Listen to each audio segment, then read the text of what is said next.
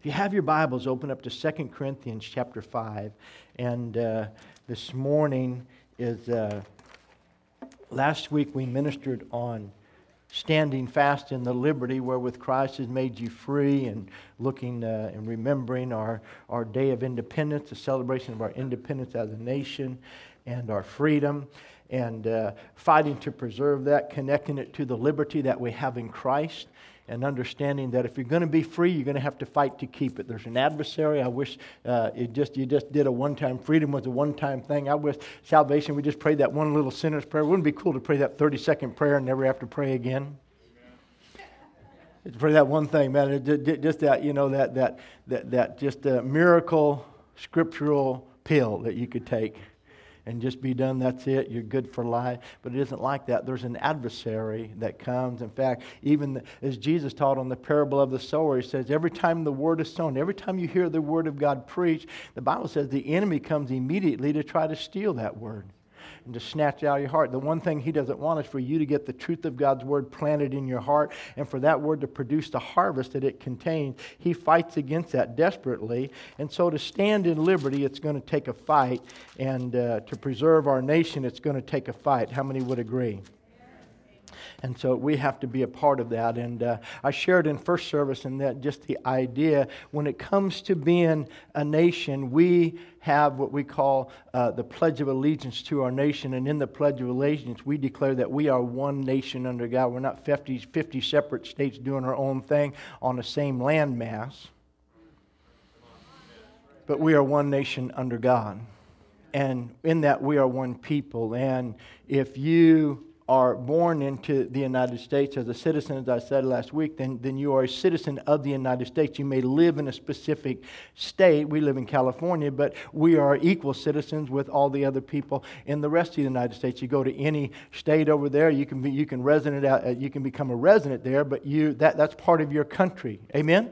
And so we're one people. If you become an immigrant and you migrate to the United States, you go through the process, and then at the end of that process, you pledge allegiance to the nation. You understand that you're here and you work for the welfare. You're an individual here, but you're part of a nation. And so you're part of a body. It's a corporate unity. And the same thing is when it comes to the body of Christ. When you're born again, the Bible says, Paul said in 1 Corinthians 12, says you're baptized into the body. We're not individual believers. We are the body of Christ.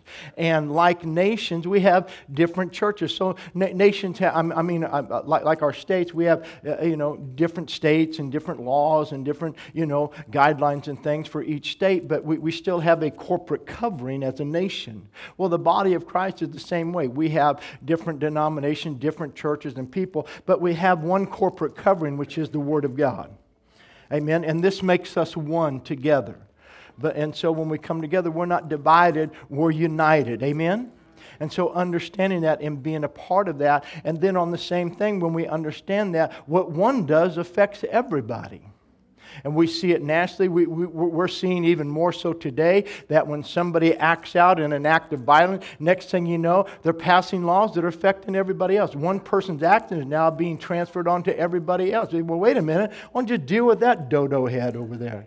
No, I didn't have any part of that. I wasn't involved in that. I didn't plan any of that. I didn't interject anything into that. So why am I being subject to that? Because we're not individuals, we're a corporate body. And so you're trying to do things to affect the whole. But same thing in the body of Christ. When we assemble together here, this isn't the only time we assemble, because when you got saved, you were baptized into the body. What does that mean? That means when you go out and you're just doing your own thing and you're having it's not just your life. It's not just your own thing. It has an effect on everybody else. Corporate unity is such a powerful force, and there is an accountability that comes with that. And so protecting liberty and freedom is so important. And as that begins to be eroded away, we have to figure out, what do we do? How can we reconcile that? How can we find redemption and reconciliation? So 2 Corinthians chapter 5, and in putting this together, and I don't know about you, and I said it again in first service, but this same thing is that there's an uneasiness in my spirit for the hour that we are in.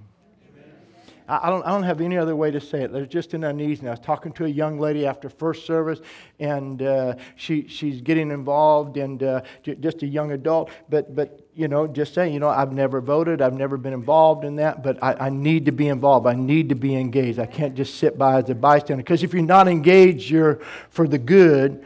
You're disengaged for the bad. So if we don't engage for the good, we allow the bad to transpire. Are you with me? And sometimes I feel like our engagement doesn't make a difference, but non-engagement makes more difference than engagement does, because it allows the other side to progress in that. And so it's so important. But she is getting involved, but I'm looking at, and there's just an uneasiness. This has been an amazing week in the fabric of our nation, the things that we hear when we have our FBI director get up and say that somebody completely violates the law, but they're not going to be prosecuted, and then that same person is allowed to seek the highest office in the... I go, are you kidding me? And you listen to everything. And so, but watch what happened. So here's the conduct of one, a response and some things that are happening, but it's having a corporate effect on us as a nation. Are you hearing me this morning? It's having a corporate effect on the fabric. And then we go through some things, and we hear about the conduct of a couple of officers that are in question in a couple of shootings in Minnesota and in Louisiana. And those things are under investigation. But before any of the facts ever find out, everybody, the conduct of one is being imposed on everybody. Are you with me? And so with that, and then we see that happen, and then we have this guy show up at a peaceful march on Thursday afternoon, and I'm driving back from an appointment, I'm listening to Fox News on my radio in the middle of Megyn Kelly's story is the shooting in Dallas begins to take place. Say, wait a minute, I mean live. I'm listening to it live as she's reporting on it. And so we have an officer down, and I'm on the radio, so I can't see it. Say, we take the camera off. We want to show people falling on the ground. So we find out that there's one person who sets out in a rampage and an idea based upon what somebody else did. He's going to get even on behalf of other people, and so he's going to kill people out of a racial act of prejudice and injustice. And so we have the assassination of 5 of our law officers live happening like this, and it's just crazy what's happening. Thinking, my goodness, what's going on? And then we look at the shape of our election coming up and our candidates, and go, you know what, and you kind of feel like you're caught between the lesser of two evils. I ever thought we'd get to a nation that's like that? And I said it earlier, I'm talking just on a minute here, a little bit different in second service here, but we're going to talk about being a volunteer in a moment. But how many know to run for president, you have to volunteer to do that? To run for government, to run for office. And so what has happened is when people get engaged and when we volunteer, the minute, if you want to run for office today in anything, whether it's city government, whether it's a school board, whether it is board of supervisors here or something, next thing you know, your life comes under examination and scrutiny. And then people look to find anything they can negative about you and detrimental against you so they can discredit you being able to serve. And so you get good people say, wait a minute, I'm just trying to volunteer. I'm just trying to make something. I want to make a difference. And so I step up to make a difference. Next thing you know, I get lambasted and examined. And so good people start pulling back from volunteering. And so we wonder, well, how do we get the yo-yos running for office? Because good people don't want to endure the criticism and the examination that comes with volunteering to serve. But if the good people don't want to endure the criticism and don't find the strength to endure it, then who's going to take over? The bad people. And same thing in the kingdom of God. If we get involved in church, we go, man, I got involved in church, I started serving. Next thing you know, people are criticizing me for the way I, folded the bulletin. Somebody's criticizing me because I didn't say hello. People criticize, I'm just trying to serve, I'm just trying to help. You know what, I'm just trying to be good, make a difference. Next thing you know, I come in all kinds of trouble. And so then we pull back, well then who's serving? Moving right along. 2 Corinthians chapter 5, verse 16.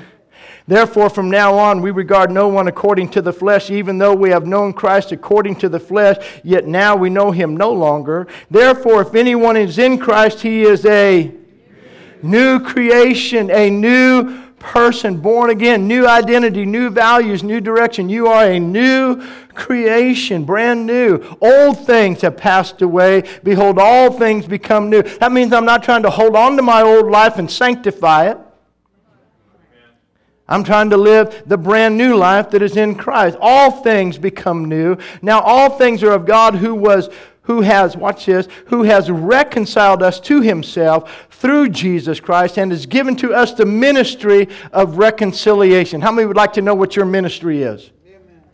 It's right there, reconciliation. You have a ministry given to every one of us of reconciliation. God is doing one thing in the earth. He's working to redeem and reconcile humanity to Himself. Everything God is doing in the earth is for one purpose, to reconcile a lost humanity back to Himself. Man wasn't created to be lost. God didn't create man to judge man. God created man for fellowship with Him. God created man to love Him. So everything God is doing is to fulfill the purpose that He had for man's creation in reconciling us back to Him. And once we receive this reconciliation, He gives us the ministry. Ministry means serving, that we serve others the truth and we serve others to see them receive this ministry of reconciliation. That is, watch this, that God was in Christ reconciling the world to Himself. God was, the Father was in the Son reconciling the world to Himself, not imputing their trespasses to them, and has committed to us the word of reconciliation.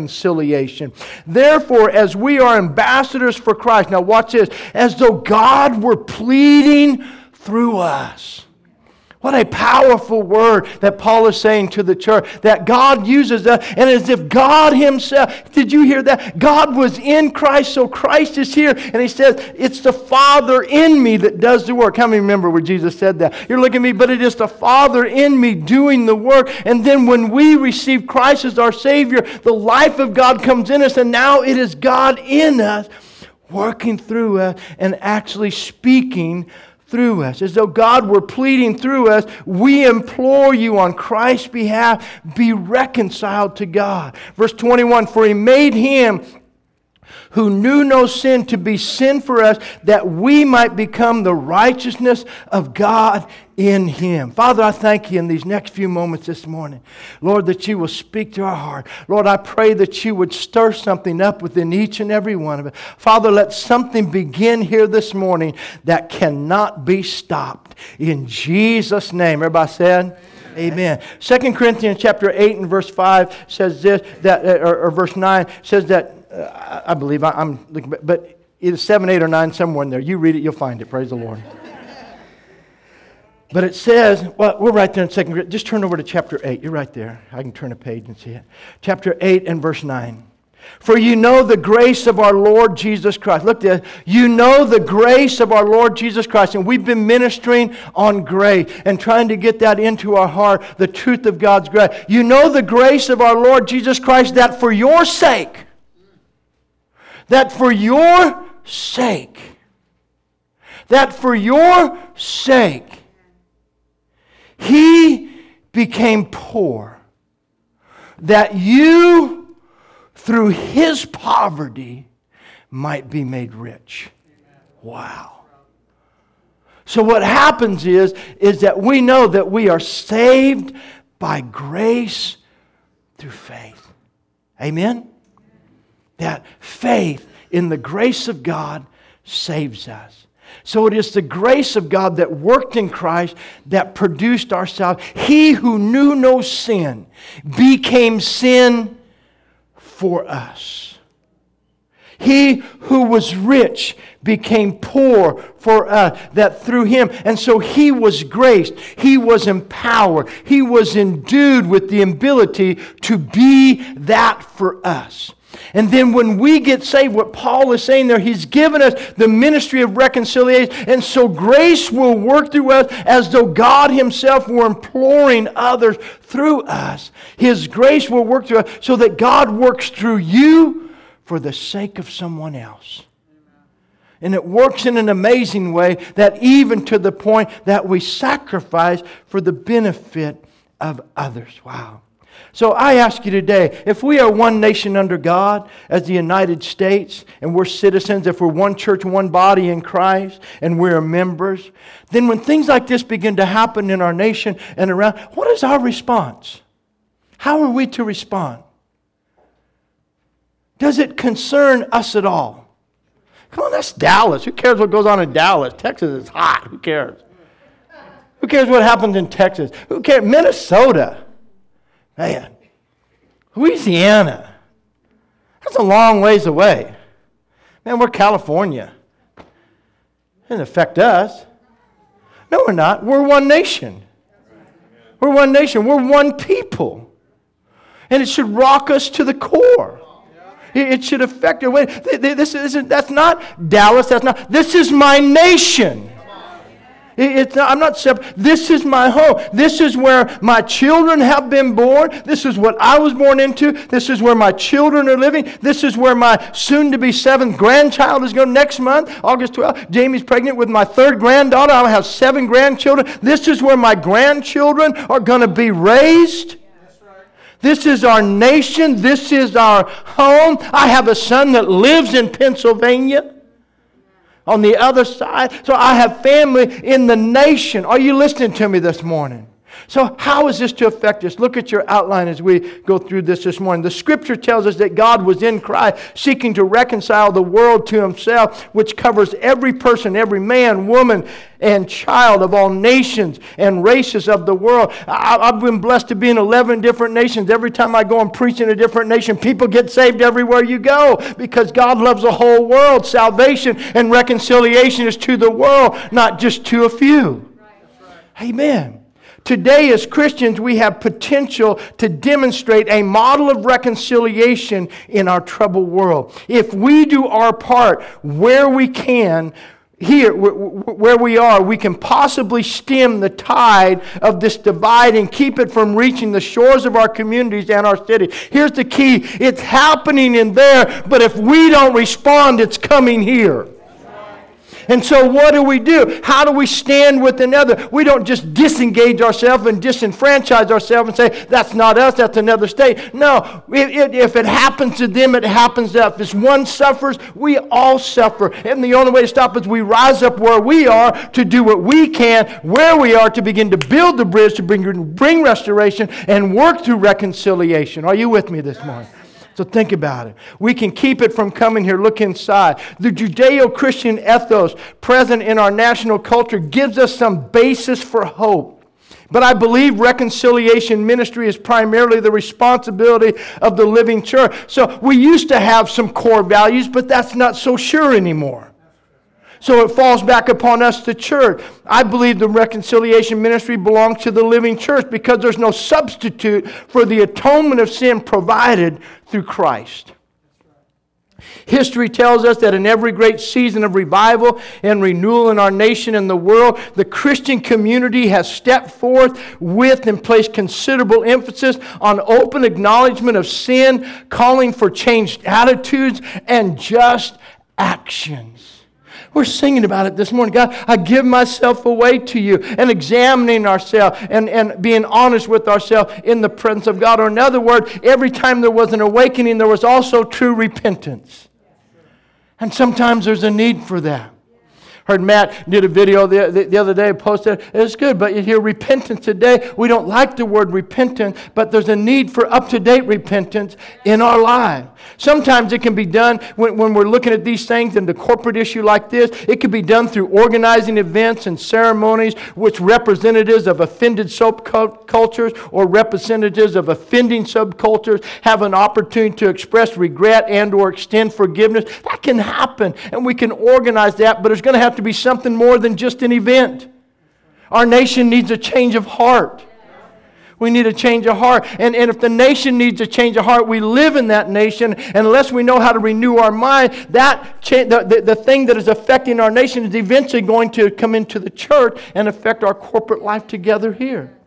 So think about it. A good example, in October 18, 1994, there was something that happened called the Memphis Miracle. The Pentecostal revival in America really broke out in our time frame in 1906 with the Azusa Street Revival. It began in Topeka, Kansas at a little Bible school where a group of Bible school students started seeking the Lord about the baptism in the Holy Spirit and the evidence of speaking in other tongues. And they were just seeking God. Next thing you know, God poured out His Spirit. And then out of that, a revival began to be birthed. But in that Bible school, there was a young man there who wanted to go to Bible school there, but he couldn't go to Bible school there because he was black, and his name was William Seymour. So what he did is he had a chair, and he sat in his his chair in the hallway, and the door would be open, and he sat out in the hallway, and because of the segregation at that time, he had to sit in the hallway and take note, but he's sitting in there, and God's working in his life, and so this young black man being open and hungry for God is the tool that God uses, and he's blind in one eye, and he's not well educated, and he's gruff, and he's hard to understand. He's not very articulate. He doesn't finish his sentences like me and all that, but he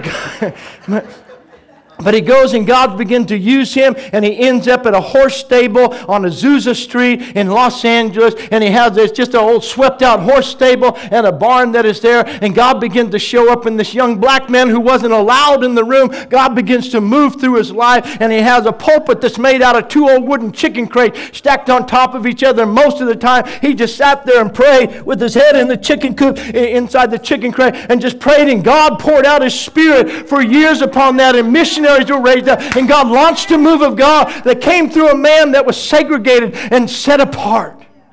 And then out of that move of God, organizations were formed and churches were formed. But then, even though God used that young black man at that time to birth that revival, there was still a segregation that happened. And then October 18, 1994, there was an assembly gathering, and pastors and churches came together, and they repented of the injustice that had been done through the segregation, and they had a foot washing ceremony that was there, and people washing each other's feet, praying for forgiveness for the sins of the previous generation. And God birthed a miracle, and he brought restoration. But it came because people wanted, and they chose to flow in reconciliation. So it takes more than a ceremony. We must follow the example and accept the mantle, as did Nehemiah and the prophets in his era. For time's sake, I read it in first service, but I don't have time to read it. But Nehemiah hears of the broken down walls of Jerusalem. He says, the moment I heard about the condition of my nation, I heard about Jerusalem and that the city is unprotected. The walls have crumbled down. I began to seek God with fasting and with prayer. And I cried out to God, and I said, God, forgive me and forgive our fathers. Forgive us of our sins. He confessed his sin. He confessed the ancestral sin. He took responsibility. And he confessed. And he said, God, you could work reconciliation. You could move. And he said, I'm the cupbearer in the king's court. And said, God, remember your word and restore your people and restore your land and grant to me favor this day with the king, because I am the cupbearer in his court, which means I am the expendable one. I'm the one who tastes the drink, and I'm the one who tastes the food to see if it is contaminated with poison. And if I live, the king eats. If I die, he asks for another meal. And so I'm not a man of position. I'm not a man of stature. I'm not the one who is there to present petitions to the king. I'm there to protect him from an attack against his life. I am an expendable one in the king's court. But something is stirring inside of me. Something needs to be done about the condition of the walls of the city. And I'm being stirred by God, he said, to make a difference. So I'm petitioning you, God. And God hears the prayer of one man who receives the mantle to operate in reconciliation. My question to you is, what will happen if you choose to be the one person who says, God, I will rise up in this day for the sake of my nation, for the sake of my people, for the sake of my children, for the sake of my grandchildren. This is my nation.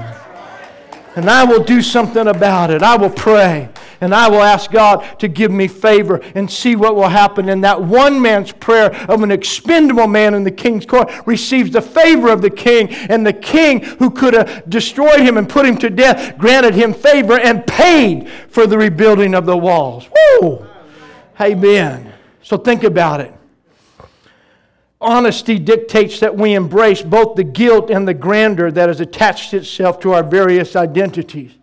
The identity of an intercessor is more than male or female, race or nationality, religion or creed. It is one of the greatest tools God has given to us. It is the ministry of reconciliation. An intercessor is someone who works in the ministry of reconciliation. Why? Because to intercede is an intercessor is one who intercedes on behalf of another. An intercessor, you don't intercede for yourself. You're not an intercessor for yourself. I've been an intercessory prayer for myself. No. You never intercede for yourself. Intercession is standing in for the benefit of somebody else. Intercession, an intercessor is one who intercedes on behalf of another. It can be personal or it can be national. It can be a prophet for a nation, a mother for a daughter, a master for a servant, or a savior for the world. Think about it. Zechariah interceded for,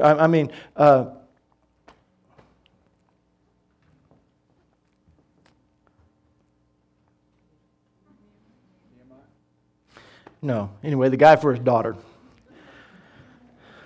Amen. Don't get old, your brain goes sideways. Amen. Servants, masters for their servant. The centurion for his servant interceded for his servant. The Gentile woman for her daughter. People over and over interceded on behalf of somebody else, and God moved through their petition, moved on behalf of another. Grace works in our life and makes us intercessors so that we give of ourselves for the benefit of somebody else, which is exactly what Jesus did. He who knew no sin. We sang it, I'll never know how much it cost to see my sin upon the cross. My sin was on the cross in Him. He became sin. He who knew no sin, as we read, became sin for us. But hear me, without an intercessor willing to stand in the gap, the divide will continue to expand. This is what I mean. Say, Pastor, why are you preaching that? Because if you're not shaken by what's happening in your nation today, then our nation is going to continue to go down the road. I have 7 grandchildren. If the Lord tarries, I purpose to be a great-grandfather. The blessing this week that my mom and Sue's mom got to be with their great-grandchildren. And they got to enjoy them in freedom and in liberty. Amen? I want my children and my grandchildren to know that, and that freedom is worth preserving. But if we don't get involved, but see, today you live in a society, you've been culturalized. Everything over the last several decades has been a cultural attack against the fabric of America. And we've produced the self-centered mindset of our nation, where people, if there's conflict, people just keep retreating back into their own life, back into their own lives, until it knocks on their doorstep, they don't care. And then when it knocks on their doorstep, they're outraged that it showed up at their house. But we have to engage before it gets to our front porch. Amen? You have to be engaged before it gets to your front porch. And I said it last week, when it's time to stand for freedom. I'll tell you again, almost 60% of the church in America does not vote. We have people, Donald Trump rebuked the church. I heard the speech that he did. He said, wait a minute, he says, I'm confused because we're all trying to get him saved. We get all these leaders getting together, concerned about whether or not he's saved. Trump just said this, says, I noticed the statistics say there's somewhere between 200 and 250 million Christians in America. How come you're letting your country be taken over? How come you guys don't get it? How come you're so divided that you're allowing your country to be taken over, that you're not coming together and voting? I thought you guys were Christians. I thought you were one body.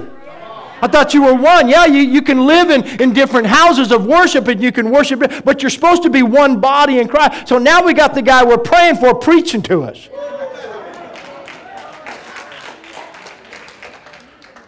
That's the only thing he said that I agree with so far, but are you with me? But I can agree with that.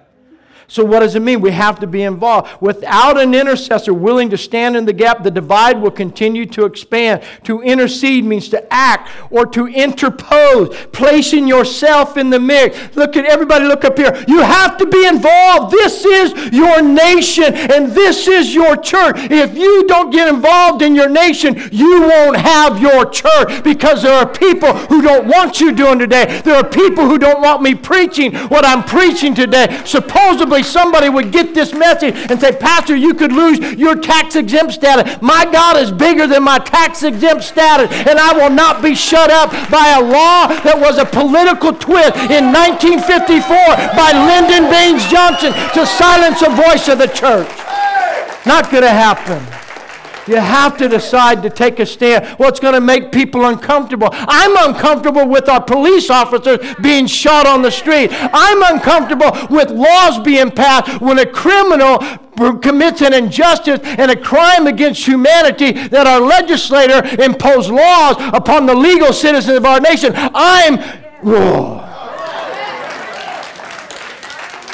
But you have to be engaged. You have to place yourself in the mix on behalf of someone in difficulty or trouble, as by pleading or petition, or in other words, to attempt to reconcile differences between two people groups. Listen, you have one who ever lived to make intercession for you. Hebrews 7:25 says that Jesus ever lives making intercession for you. Right now, you have an intercessor in heaven, and you are living under the benefit of his petition to the Father on your behalf.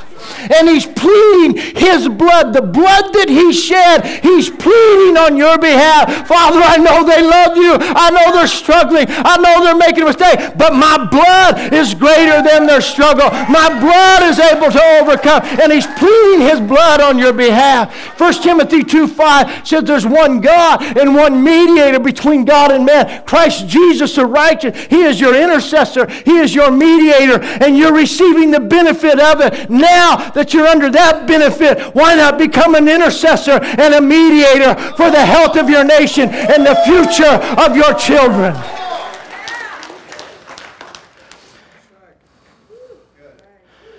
We are redeemed. When we are redeemed, we become part of the transcendent bride of Christ, in which there is neither male nor female, Jew or Greek, bond or free, just all with one new identity in Christ. The Word of God declares to us that we become even more responsible for dealing with the implications of our new identity when this new life is born in us. I would said it jokingly as we ended our prayer. It'd be great if you could pray one prayer and be done. But the moment you pray that prayer, you become a member connected to me. Amen. And the same way Nehemiah was a righteous man. But if you look at the captivity of Israel, you know who went into captivity in Israel? Everybody. The righteous people didn't stay over here. People think, well, I'm just going to separate myself, live over here. It won't come near me. Oh, yeah, it's coming, honey. Unless you're engaged. And we want to engage before it shows up. Amen.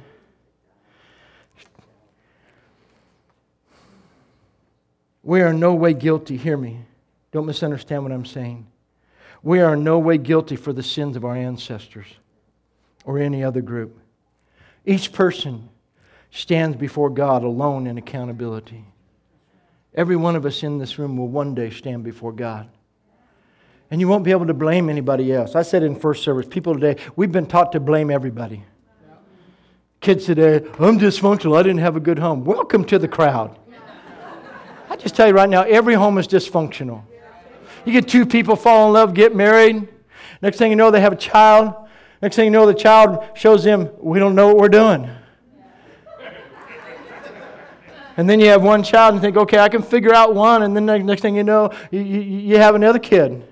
And this kid's totally different from the first kid. Then you go, now we really don't know what we're doing. And then then you have a third kid. And a fourth kid. And by then, you're completely convinced that people have swapped things out at the hospital before you got them. These couldn't come from you. These are aliens that somehow got implanted into your life. And then they get to your teenage years and they go, what's the matter with you? You're crazy. I said, I was fine before you were born. You made me dysfunctional. If you're going to blame anybody for how you are, it's your fault. Amen. You made it dysfunctional. But so we've been learned to blame. So it's our family, it's our heritage, it's where we were born, it's what we had, it's what we didn't have. It's not my fault. And I'm entitled to something better. No, you're... Oh. My notes. We have accountability. And you're not going to be able to blame somebody else for your accountability. And then look what's happened. Parents, we bought into the lie. We're guilty because we're not doing enough for our kids. Amen. And so we're just laboring ourselves. And then the kids say, well, Dad, you're never home. I have 4 of you to feed. Take care of you. You describe required to do this thing. So all this stuff. Are we doing all right? All right. But with that, what's it mean? It means that God is looking for volunteers who will accept the mantle of the intercessor to stand in the gap. You know what's going to happen? I said it earlier. To run for office, somebody has to volunteer to do it. You have to volunteer. And when you volunteer, you have to sign up for the criticism and the critique and everything that comes with it. And you have to believe that God will grace you to endure it. Amen. And you press through and God will give you the victory. But what's it mean? You open themselves up to godly sorrow for the condition of their land and their people and confess the sins of the land to birth reconciliation. I was allowed to be in the birthing room. When Sean was born, we weren't allowed to go in. He was born a long time ago. And we went back then, we weren't allowed to go in. But when our other children were born, we've had renewal, and so dads could go in. And so in that area, I've been in there when children are being born. It's chaos.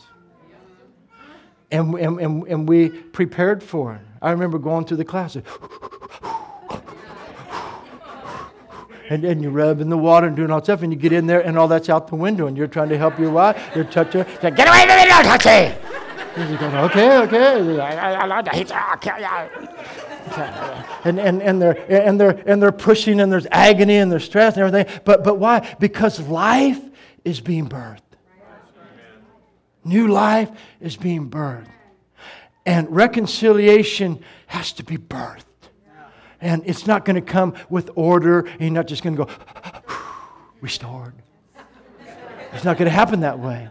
It's going to come. It's going to be ugly. It's going to be guttural. It's going to be weeping and wailing and travailing and pushing and waiting and continuing until it's delivered.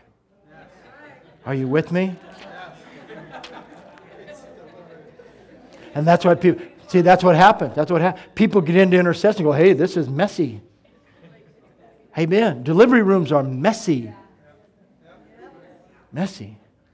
But then they clean up real quick after it's done, and we rejoice over the life. But without the process, you don't get the life. So worship team comes back. It should be our hope. Hear me this morning. It should be our hope that our children, grandchildren will not have to face and deal with the hatred and alienation that has marked the experience of this and past generations. Because of satanic strongholds rooted in the history of our past, we can break the generational curses and bridge reconciliation one life at a time.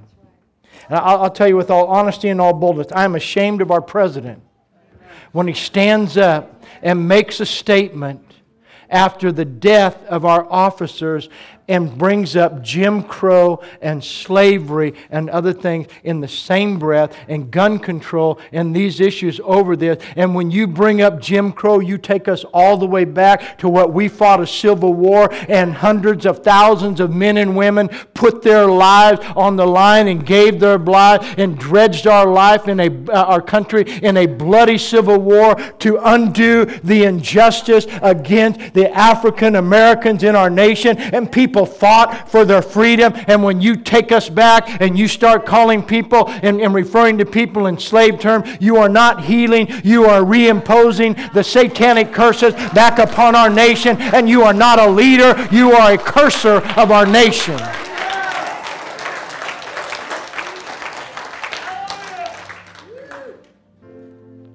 So what does that mean?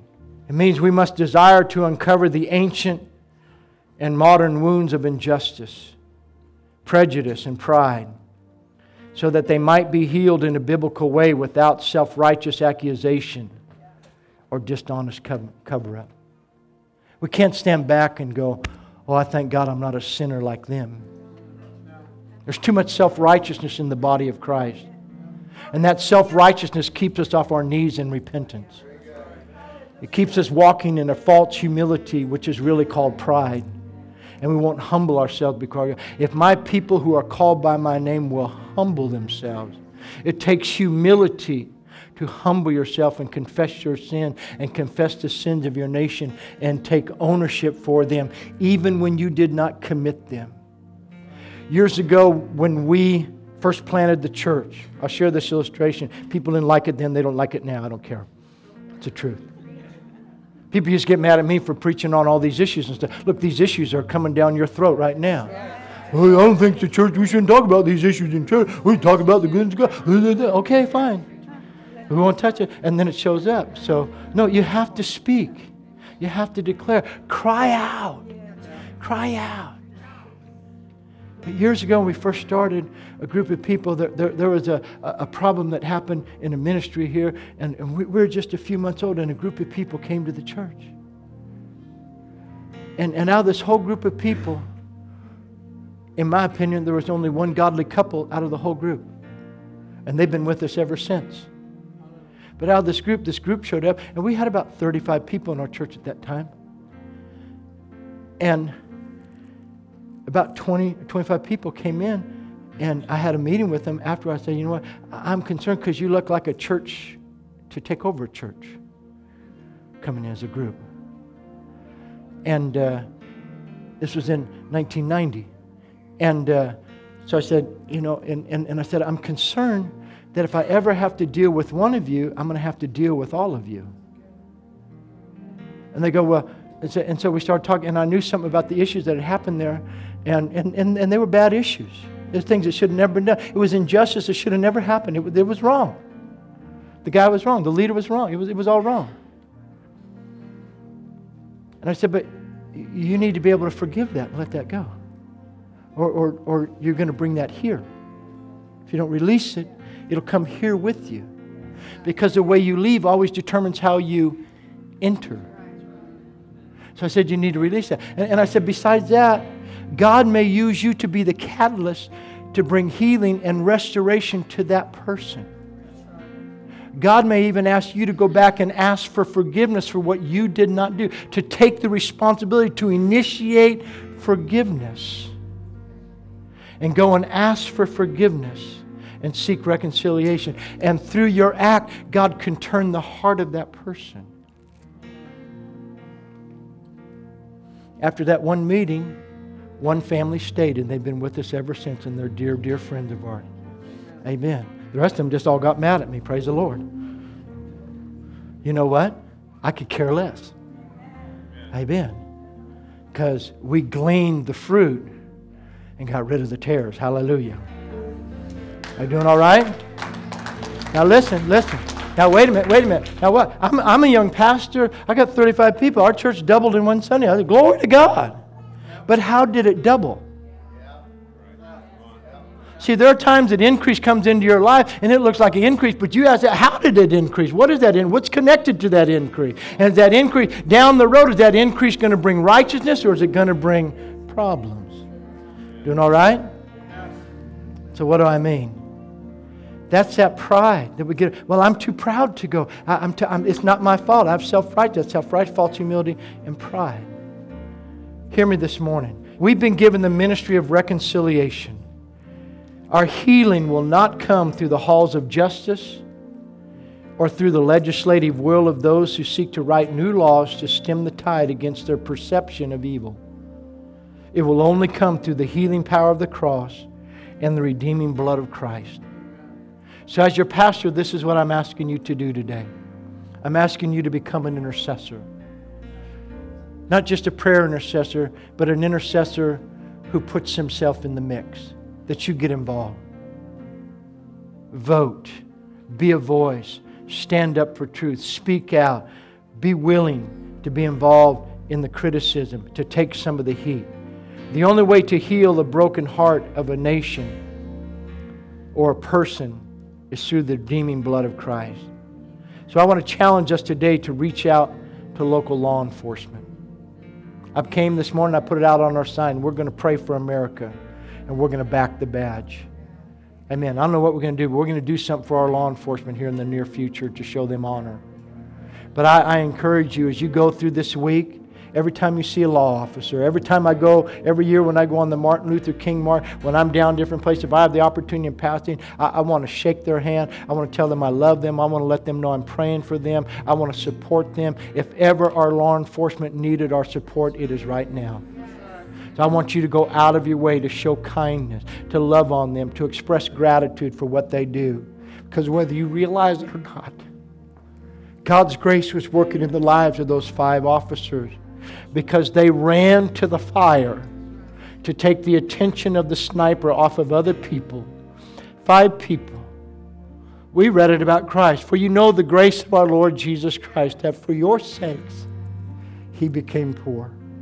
You know the grace of our law officers, that for your sakes they run to the conflict, that you might be spared. They put themselves in the fray. They become an intercessor and a mediator for you daily against the injustice that's in our society. They stand in the gap for you. How much more? How could we as a nation in any way condone such an injustice against the very core of who we are? Are you with me this morning? Pray for the families of those slain in the line of duty. I said at first service, Ron Brazel's our dear friend, every day in law enforcement. I love his family. I love him. But every day he's a mediator for people's safety. We have other men and women who serve in this capacity. They're mediators for our safety. Pray for them. Pray for the healing and recovery of those injured in these attacks. Pray for safety and the comfort of law enforcement officers throughout our nation. And pray for the peace and healing throughout our nation.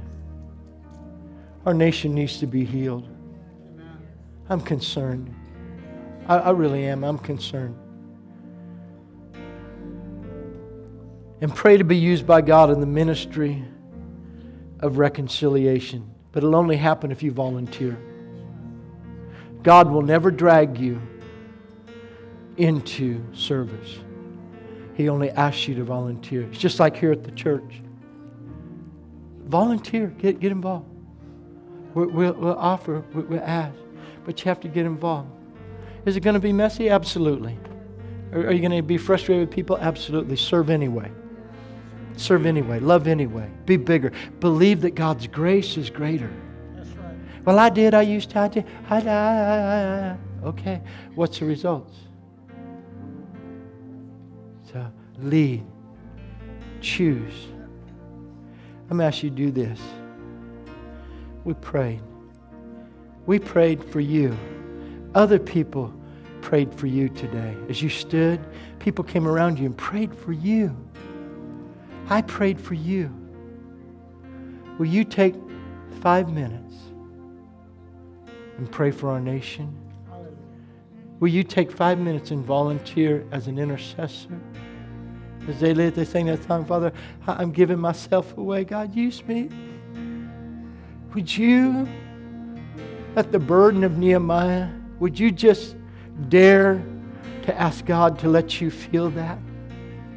That when you hear the report of what's happening there, you're here, it didn't touch you, but you heard what happened there, and it produced a heaviness that you would seek God and begin to intercede. Say, God, use me to begin to birth reconciliation in our nation. God, you could use me. Would you just turn right where you're at? If you want to come to the altar here and find a place of prayer, I open this up to you right now. You can come kneel and pray. Or you could just turn your chair into an altar right now. Take the place where you've been receiving. You've been sitting there receiving. Now turn it into a place for giving. In these next few moments, would you just give yourself to intercession? Would you begin by praying for these families? Pray for the children that no longer have a father, don't have a mother, 2 women lost. Pray for these families that need reconciliation. Pray for our nation. Pray for these mediators. Protect us every day. Pray for our nation that needs God. Oh, Father. Father, let us feel the mantle of the intercessor. Let us feel the mantle of Nehemiah.